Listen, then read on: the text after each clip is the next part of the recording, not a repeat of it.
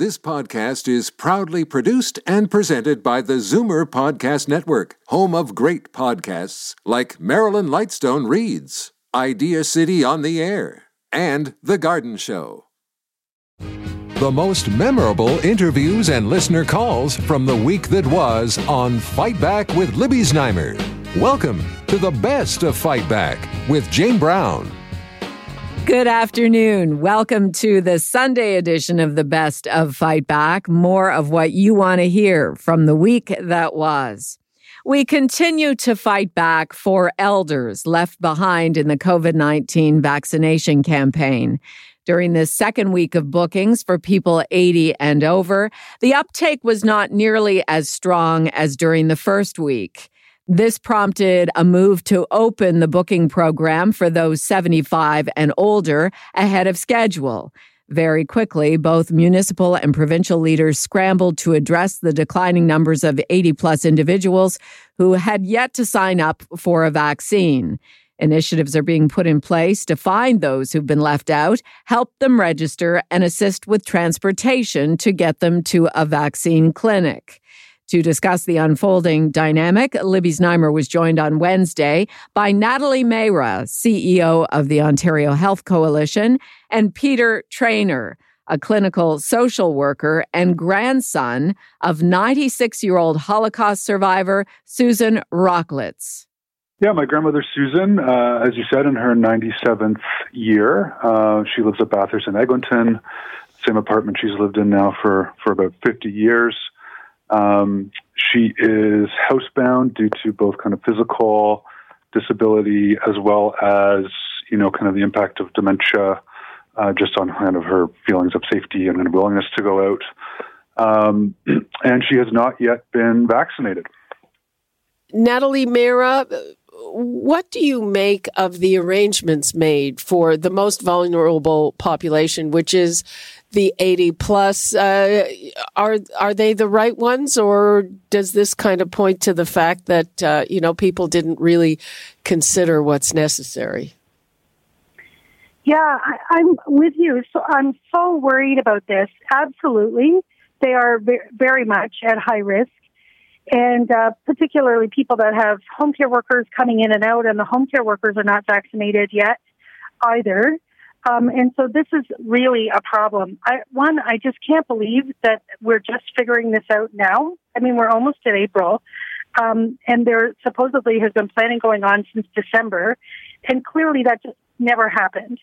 It's infuriating, actually, and it's not just at home. I mean, we're hearing from, yesterday I heard from a person whose mom is in a retirement home. She's 97 and she isn't vaccinated. And there's a number of new retirement home outbreaks, right? Now we're in the third wave. So it's been haphazard all the way along. I really think, home care is organized. There are case managers in home care. They can liaise with primary care, like with people's family doctors or community health center, nurse practitioner, and they can roll out the vaccines. There has to be this kind of haphazard approach did not work in long-term care. It took months and months, and still the majority only have one shot if they have that at all. Staff are not vaccinated. It's a mess, really. One locus of responsibility and roll it out systematically. That's part of the issue, and I think it's part of the good news, too, is that there are different locuses of responsibility, and some are doing a lot better than others, so that if you happen to be served by a unit or, a public health unit or a health team or whatever that's doing really well, good for you, but if you aren't, not so much. Now, Peter, what I'm hearing from you, so your grandmother is not in a senior's apartment where they've had special teams as a pilot project come and vaccinate. She's in an apartment in the community where she's been for a very long time. But, I'm assuming that you have the wherewithal and that you're spending some time to help her, but even you can't seem to find what it's going to take. Yeah, that's right. We're quite a privileged family in this case, in the sense that I work in the health system. My sister works in the health system. My father worked in the health system for 35 years. We understand the system. We're able to navigate it. I think, kind of better than most folks, and yet even, our efforts are not enough. Not only not enough to get my grandmother actually vaccinated, but even to get any clear answers around how that will happen, when it will happen. We hear stuff from her family physician on one hand. We hear stuff from other folks around these teams of paramedics that might be coming around, community paramedics on the other hand. We hear things like you've just described, the Sunnybrook mobile team, and yet nobody actually seems to know who's supposed to do this. It's pretty unbelievable, actually, at this point. Peter Traynor, a clinical social worker and grandson of 96-year-old Holocaust survivor Susan Rocklitz, and Natalie Mayra, CEO of the Ontario Health Coalition. This is Zoomer Radio's Best of Fight Back. I'm Jane Brown. The following day, Libby spoke with Toronto's medical officer of health, Dr. Eileen de Villa, and brought up issues and obstacles around access to COVID vaccines for those 80 and older. It's actually up to us how this race plays out. Unfortunately, right now, it looks like the variants have a bit of an edge. Part of our challenge has been that vaccine supply has been rather restricted over the past several weeks, and we are hoping to see some improvements in that. But in the meantime, there is still quite a bit of power that we all hold, given how much we've learned about, COVID-19 over the course of the past several months. And we know what it takes to actually reduce transmission. It comes down to distance. And for those instances where distance cannot be maintained, making sure that you're, using a well-fitting mask, and practicing good infection prevention and control, good personal protection measures so that you limit the likelihood of spread or, of disease from one person to the next. Last week, you finally started vaccinating seniors over 80 in the mass sites. And it didn't take long before you and other authorities realized that there were quite a large number of them falling through the cracks because not just the rate of the vaccinations, but also the signups were dwindling. So I know that there have been a number of measures to try to help those people. What is in place? And first of all, were you surprised that happened? Well, I think when we're talking about the largest immunization campaign in the history of the country, I don't know that anyone really knows what to expect. We do have some experience, obviously, with some large-scale campaigns, but nothing quite like this. So we do know from influenza seasons that generally the uptake is in the range of about 30-ish, maybe 35% of adults generally take up vaccines. And we know that was something that we were thinking about and that we were aware of. Right. But for seniors, it's much, much, much higher. It is in general, for sure. But we're also talking about a new vaccine and the requirement to actually have to venture out to go and get that vaccine in a time when there is some disease transmission happening. So I think there are a number of factors at play here. But, the mark of a true professional practice is to see, okay, what's happening in the community? How are our efforts being received? And what can we do to adjust, given what we're seeing in terms of uptake and what concerns, if any, people are actually expressing? So what we've done overall as a city is, certainly tried to communicate as much as possible to have people be aware that the opportunity exists, where the opportunity can be taken up, and tried to facilitate as much as possible access to those vaccination opportunities. As well, we're working with staff at Toronto Public Library. They're calling their clients who are now eligible to receive vaccine and encouraging their participation in vaccination efforts and answering some questions around that. We've seen the city put forward a transportation equity plan to support those for whom accessibility or mobility is a challenge. And I think these are just a few of the things that are out there. There are still more opportunities that we will explore depending on what we actually see on the ground. Toronto's medical officer of health, Dr. Eileen de Villa, in conversation with Libby Znaimer on Thursday. I'm Jane Brown, and this is Zoomer Radio's Best of Fight Back. Coming up after the break, some good news for the people of Brampton. You're listening to an exclusive podcast of Fight Back on Zoomer Radio. Heard weekdays from noon to 1. Good isn't good enough. Make way for the best of Fight Back with Jane Brown on Zoomer Radio. Welcome back. There were some sharp criticisms about the Ford government's second pandemic budget delivered on Wednesday, particularly around long-term care. Stakeholders, including the Zoomers advocacy group CARP, are disappointed that the vast majority of a $5 billion four-year investment to improve hands-on care to 4 hours per resident is being put off. In addition, the Ford Tories have not addressed issues around not-for-profit versus for-profit long-term care. Unifor President Jerry Diaz points out that many more residents of for-profit nursing homes have died after contracting COVID-19 than those in public long-term care homes.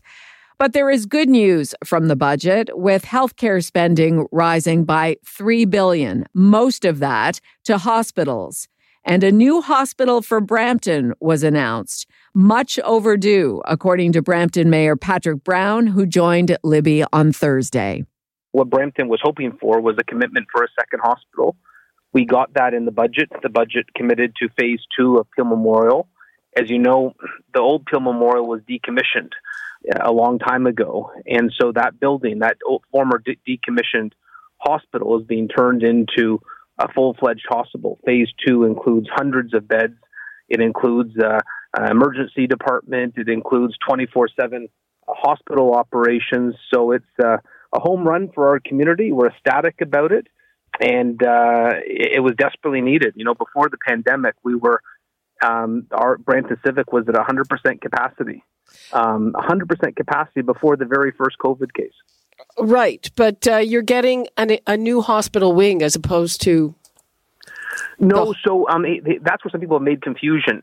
So the William Osler Health System includes hospitals in Etobicoke and Brampton. So there's Brampton Civic and Etobicoke General. And so these are wings of the Osler Health Network. And so Peel Memorial, which is in downtown Brampton, is currently a decommissioned hospital site. Right now it's an urgent care clinic. No ambulances go there. If you go at night, it's closed. They're taking that building. We've got a vacant land next to it, and we're turning it into a full-fledged hospital. So this means hundreds of new hospital beds. It means an emergency department. It turns a decommissioned hospital into a full-fledged operational hospital. So we're ecstatic about it. And you know, in municipal politics, I'm a non-partisan agent for the city of Brampton, and I've criticized the government where it's warranted on paid sick days, on the vaccine rollout. But on this, we shouldn't be criticizing. We should be celebrating. The budget was a home run for the residents of Brampton. This was what we were asking for. We were asking for a second hospital. We were asking for a med school, and we got both in this budget. You know, I was ecstatic. Think about this: a hospital and a med school. It's just great news, and I'm not going to engage in any partisan games trying to criticize it when I really view this as good news.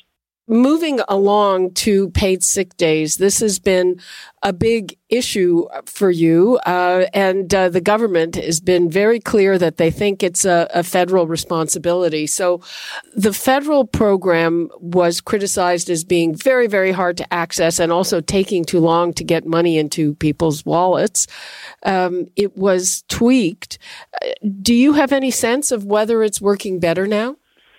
No, so the federal program isn't adequate. The province points to the federal program as being adequate. The federal government says they've done their part, and the reality is it's inadequate. And so I hope that the province of Ontario and the government of Canada can come together and properly provide paid sick days. I don't care which level of government provides the mechanism, but it's something that will help save lives. The current federal program takes about 3 months to access, and when you're living paycheck to paycheck, and you got to pay your rent and put food on the table, you can't wait 3 months. It's why the uptake is so insignificant. Not to mention the federal benefit is below minimum wage, and so if you're someone, you know, struggling to make ends meet, you can't afford to to have a replacement check that is below minimum wage. And the proof is in the pudding. You look at the contact tracing data from Peel Public Health. 25% of our COVID cases since August have involved people going into work sick. 25%. And so I know we tell people don't go into work sick, but let's not be naive about it. It happens. And if we had paid sick days, I am sure it would be dramatically different. The government has increased the child benefit. There's been some criticism of that because it's not means tested. What do you think about that and about, whatever other measures there are also for small business? Well, the help for families and the help for small businesses is welcome. My more focused interest in the budget was on particularly the aspects that related to Brampton. But I think all families, regardless whether they're low income or middle income, were challenged by the last year, and so I'm sure the help for families would be appreciated, and the help for small businesses is desperately needed. There's a lot of small businesses that are on the verge of bankruptcy, so I welcome those budget announcements. Brampton Mayor Patrick Brown in conversation with Libby Znaimer on Thursday. This is Zoomer Radio's Best of Fight Back. I'm Jane Brown. Reviews were mixed for the speech delivered by federal Conservative leader Erin O'Toole at the party's virtual policy convention last weekend. His message was about more inclusivity in the Conservative Party. In other words, broadening the tent and moving to the center. O'Toole asserted that climate change is real, even though the delegates did not go along with him on that. He made some timely suggestions, including a national mental health hotline. But does Erin O'Toole have his own party firmly behind him, let alone the voters, as speculation ramps up for a federal election at some point this year? Libby asked this question of our Tuesday strategy panelists. John Capobianco, Senior Vice President and Senior Partner at Fleischman Hillard High Road, Karen Stintz, CEO of Variety Village, and Charles Sousa, former Ontario Liberal Finance Minister.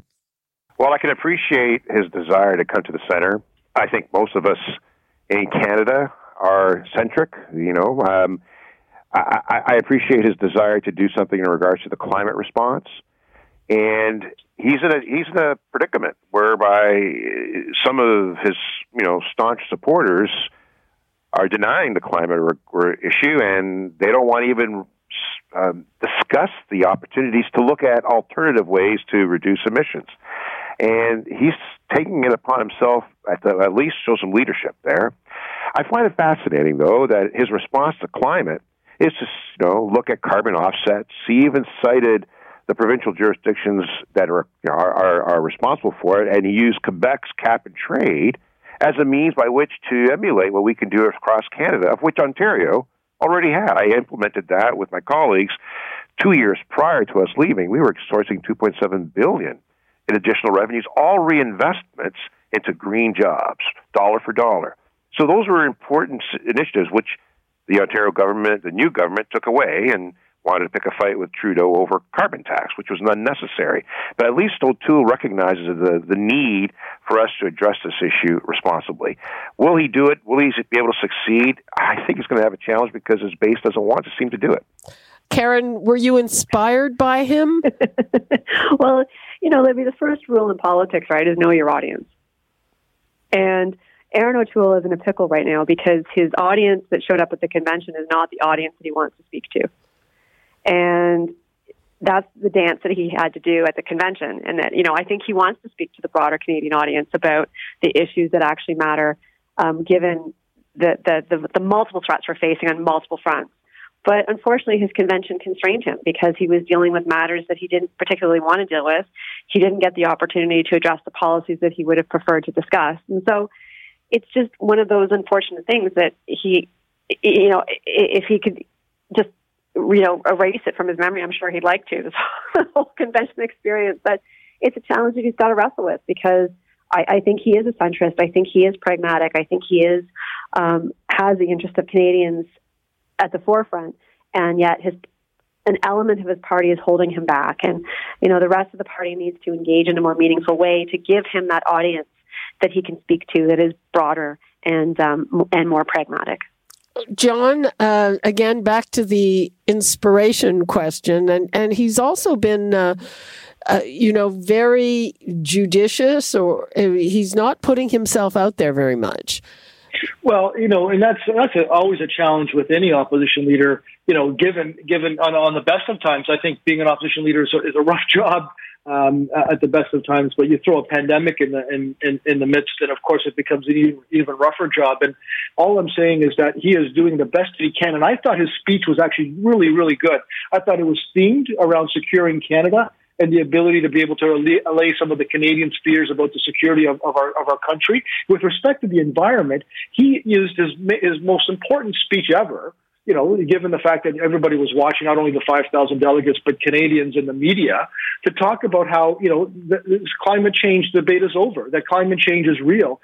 And notwithstanding the fact that 54% of the delegates voted for that one thing to be removed, the line about, climate change is real, that didn't make the government's policy, or I should say the party's policy platform, because you need a double majority, which means not only the majority of delegates, but the majority of provinces, and that never really met the threshold. So, yes, 54% of delegates talked about that, but let's not lose sight of the fact that climate change was addressed in the party in the 2011, 2015, and 2019 election platforms, always talking about climate change being real, and that's really the key point.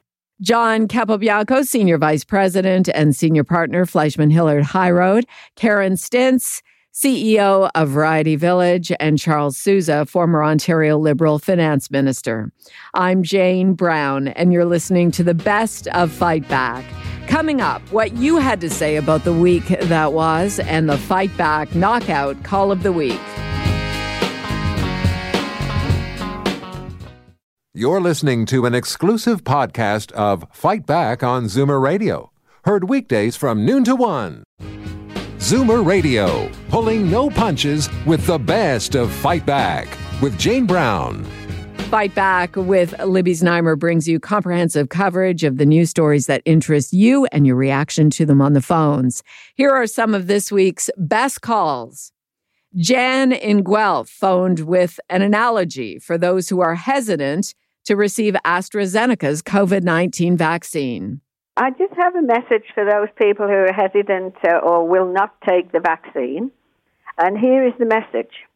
When you're out driving or walking, go through all the red lights, go through all the stop signs, go through all the do not walk signs, and risk your life, because that's what you're doing if you don't get the vaccine.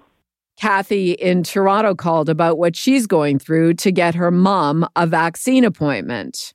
So I have an 86-year-old mother who has Alzheimer's and is homebound, and I've arranged her through the LHIN, because she gets home care, for EMS. Apparently it's going to come and give her the vaccine. Now, I've asked them, well, when do you think they're coming? We don't know. I said, well, do they have a schedule? Can you give me no, we don't know. I called the MPP's office. I said, well, can you find out, when the program is starting? She's on the list. They verify she's on the list. We don't know. We don't have any more news about this. So it's great that they have the program growing. It's great that EMS will go to these people, such as my mother, who's homebound, but they have to be organized. They knew these people were homebound. They should have had that list already set out with dates already going. Dennis in Brampton phoned with some good news on the vaccine. I actually just got my Pfizer vaccine at my local hospital here in the region of Peel. And I will say the portal for the region of Peel, if you can log onto that portal within minutes, you've got a booking, and they don't ask you for health card information, any of that. They just tell you this is what you need to bring when you come. So it was very easy. In fact, I was amazed. And that portal actually opened early. I was able to get on there on Saturday morning and make my booking. Mary in Georgina phoned with her experience in booking an appointment. I just wanted to give some positive input. I wanted to let you know that the booking for Georgina in Keswick came up last week. I went on the internet and I was able to book an appointment for next week. And actually, 3 of my friends also got bookings for the next day, which is the 25th. So I just wanted to say that there are some positive things happening up north. And now, Fight Back's Knockout Call of the Week. There were a lot of great calls this week, but the winner of the Fight Back Knockout Call of the Week comes from Anne in Toronto, who phoned about COVID vaccine access. I was out for a walk the day before, and they were doing the 80 and over, and they have an accessibility entrance, and I was really hit home, and there was a couple. The lady was on her feet, and the gentleman, he was on a gurney, but he had his suit and his shirt and his tie on. And I just thought that was like, I don't know, maybe not sweet, but I mean, it was very real. And all I see is just regular people, whether they work for Alltrans, whether they're the security down at the Metro Convention Center. There are real people on the ground trying their best to get this going.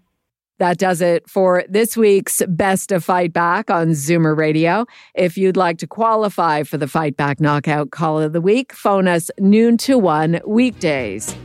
Or if you have a comment, email us at fightback@zoomer.ca. Follow us on Twitter at FightbackLibby and call our Fight Back voicemail anytime at 416-367-9636. I'm Jane Brown. Join us again next weekend when we'll round up the best of Fight Back. The Best of Fight Back is produced by Jane Brown, Justin Eacock, and Zeev Hadi, with technical production by Kelly Robotham. Executive producer, Moses Znaimer. This podcast is proudly produced and presented by the Zoomer Podcast Network, home of great podcasts like Marilyn Lightstone Reads, Idea City on the Air, and The Garden Show.